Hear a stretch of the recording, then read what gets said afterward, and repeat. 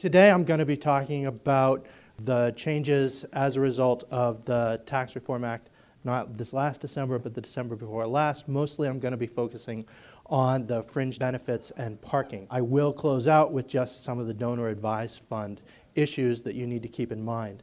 But really, the major issue that we've been hearing a lot about over the last year has been the changes to parking. And so, I sat down and was practicing this with my wife, and about halfway through, she said to me, so let me get this straight. Nonprofits now have to pay tax on their expenses. And I said, that's exactly it. And unfortunately, that's true. And last year, I stood here and I said, when we're talking about parking and the fringe benefit, all you have to worry about is the non-taxable portion of the fringe benefits that you're providing to your employees. If they're getting reimbursed for commuter rail passes or train passes or for their own parking, that's all you had to worry about. But apparently, what we didn't realize, what nobody realized, and what the IRS believes is that when you provide free parking to your employees, that's a fringe benefit. When your employees are able to park in front of your building and not have to pay anything, that's a fringe benefit that they're receiving, and you have to pay tax on that fringe benefit. I can't wait for them to realize that we also get air conditioning and heat and electricity, because those are also fringe benefits that we're getting, and it's just a matter of time before we start getting to pay tax on that. So as I mentioned, you've got the commuter rail passes and you've got your transit passes. All of those are now subject, to the extent that they're being reimbursed to the employees or paid by the employees on a pre-tax basis. Those are subject to UBIT. We knew that. That was clear. You can obviously decide to get rid of that program and not allow them to pay those on a pre-tax benefit, and that takes care of that UBIT issue if that's what you decide to do. There are some states, such as New York and California, that requires you to have that program, so keep that in mind if you're doing business in those states. These provisions were enacted to try and equalize the treatment between nonprofits and for-profits. The for-profits are no longer able to deduct their parking expenses either, so to the extent that they're paying for plowing or resurfacing or anything on their parking lots, they can't deduct that. So what they've tried to do is equalize it, so they can't deduct those expenses, and now you have to pay taxes on those expenses. I don't think that's quite the same. They incorporated this into Section 512 of the Internal Revenue Code, which is the UBIT section. And so, as a result, you're all having to file a 990T and report these expenses on that return. But the IRS has clarified that it's actually not UBIT. It's not unrelated business income. It's unrelated business expense. And you're having to pay tax on that. For fiscal year end filers, if you're a fiscal year end filer for December 31st or for June 30th, 2018, you were impacted by that for the 6 months, the final 6 months of your year end. A lot of the other tax law changes didn't impact you, but this one they decided we're going to get you from as soon as we can. Under the new Tax Act, there is siloing, meaning that if you have UBIT activities, you have to account for each one of those UBIT activities separately. And that includes fringe benefits. You have to account for those fringe benefits separately. You can't take losses from one UBIT activity and apply it against income or expenses from another UBIT activity, except for losses from prior to December 31st, 2017. All of those losses are fair game and can be applied moving forward. But once those losses are used up, they're gone, and you won't be able to use losses from one activity against another activity. Pre-tax salary reduction is subject to UBIT. Employer payments to a third party for the use of a lot. So basically, if you offer parking to your employees and you have an expense related to that parking, you have to pay tax on it. What I get from a lot of our auditors is they come to me and say, okay, we've got all these expenses. Now, what can I deduct against that? We also paid this, this, and this. And I say, well, that's great. You've just identified more things that you have to pay UBIT on, because those are all expenses. There's really nothing that you can deduct against these expenses. I guess in theory, you could say we have someone who's having to deal with this and calculate how much parking is out there, and there's some overhead related to that, and in theory you should be able to deduct some of those expenses. Or you're having to pay us to file a 990T, that would be a deductible expense. That fringe benefit is capped at $260 a month.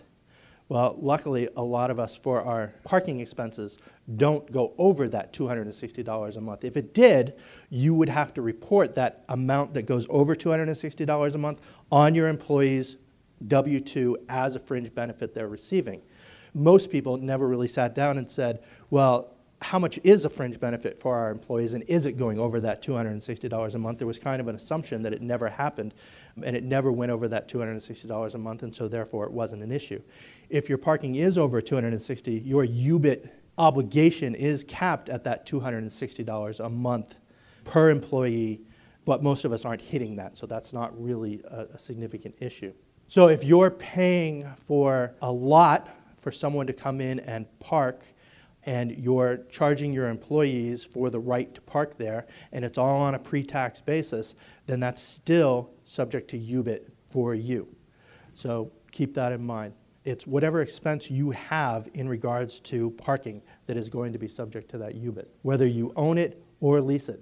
And what the IRS says is that you've got to come up with a reasonable standard to determine what those expenses are. But they don't tell us how to figure out or what is a reasonable standard. We have to determine that for ourselves. So if you've got a building, and within that building, you're leasing a building, and within that building there's a parking lot, some of that lease expense has to be allocated to that parking. How much of that? I don't know. We've got to figure that out. We've got to determine, hopefully, if you look at your lease, it says this much is allocated to parking. I'm sure most of our leases don't say that. So what you've got to do is figure out what a reasonable method is for determining that. Is it square footage? Is it usage? There's lots of different methods out there. The IRS hasn't sanctioned any particular method at this time. What the IRS did do is give us a Notice 2018-99, and that's really the first inkling that any of us had that these parking expenses were going to be subject to UBIT. And what 2018-99 is, it gave us a four-step method for figuring that out. And so when you think about that four-step method, the first thing you need to do is figure out, do we have any reserved spaces? So if you've got reserved spaces, you've got a sign that says parking is reserved for this employee, or you've got paintings on your lot that says these are all for employee parking, or you've got a gate that someone has to pass through to get in to park in your facility, and it's only for your employees, then every one of those reserved spaces is subject to UBIT. And you need to look at your total expenses for that parking lot. And so if you've got 200 spaces and 10 of those are reserved for particular employees, then those 10 are going to be subject to UBIT based on the overall allocation of the expenses to those 200 spaces. And the IRS says that allocation cannot be zero. It has to be some number. So you've got to figure out your reserved employee spots. Then you've got to figure out all the rest of the spots. What are they used for? Are they for employees? Are they for visitors? Are they for other people? Because, there may be other organizations that are using your parking lot. You may not be the only one in that building. So, if you've got a parking lot with 200 spaces, you've got to go through and figure out how many spaces are in the lot and how many are being used by our employees. If it's greater than 50%, of the number of spaces in your lot are being used by employees, then you're subject to UBIT based on the total percentage. So if 75% of the spaces in the lot are being used by your employees, then 75% of your expenses are subject to UBIT. So what you have to do is have some sort of methodology to determine how many of these spaces are being used by my employees on a regular basis. How do we figure that out? Literally, I think to some extent you have to go out and count how many spaces there are and then say to your employees how many of them drive to this facility on a regular basis and park here day in and day out. If you have employees that are only there once or twice a month, then you probably wouldn't count those in determining how many of those spaces are being used by your employees on a regular basis. If it's less than 50%, then you're done. You only have to pay UBIT on those reserved spots. If you have no reserved spots, you're good. And if you did have reserved spots last year, you had until March 30th of this year to take those signs down or paint over the reserves, and that would have gotten rid of those reserved spots. Non-reserved spots that are available for the general public, those don't count towards your use. It's really just how many are being used by your employees. So the general public includes customers, clients, visitors, or individuals who are delivering goods or services to the organization. So AAF employees coming and parking in your lot don't count towards the use requirement. So, maybe you want us to bring more cars to use up those spots for you so that you're under the 50%. It doesn't include employees, partners, or independent contractors of the organization. You can say we have reserved spots that are not for our employees. In front of AAF, we have visitor spots. We have spots reserved for electric vehicles or hybrid vehicles. We have handicap spots. All of those come off your allocation. So if you've got 200 spaces and you've got 10 non-reserved spots that can't be used by your employees, then you've got 190 spaces left, and that's the number you would use for determining whether or not you're hitting that 50% mark. So you've determined the remaining use, and that's the amount that are subject to UBIT. So then you've got to figure out all of your expenses in regard to the parking. And what you've got to keep in mind is that when you're figuring out your use, it's per building or per lot. If you have multiple locations, you can't aggregate all those locations together and say it's less than 50%. You've got to look at each location and each lot in regards to that. Non-deductible parking expenses, repairs, maintenance, utilities cost, insurance. Most of you probably aren't paying, or hopefully aren't paying, property taxes on this, but you might be, depending. Interest, snow removal, ice removal, all of those kinds of things are things that you've got to think about in terms of what those expenses are. So if you've got lighting in your lot, some of your utility expenses have to go towards that. How much? We've got to make a reasonable determination. Doesn't include depreciation, which is good. There are some ways to offset it. There's the general business credit. If you look at the new 990T, that business credit comes after the UBIT requirement. Any pre-December 31st, 2017 losses on UBIT can be used to offset this. New losses will not be able to use to offset this. So we've got a poll question here.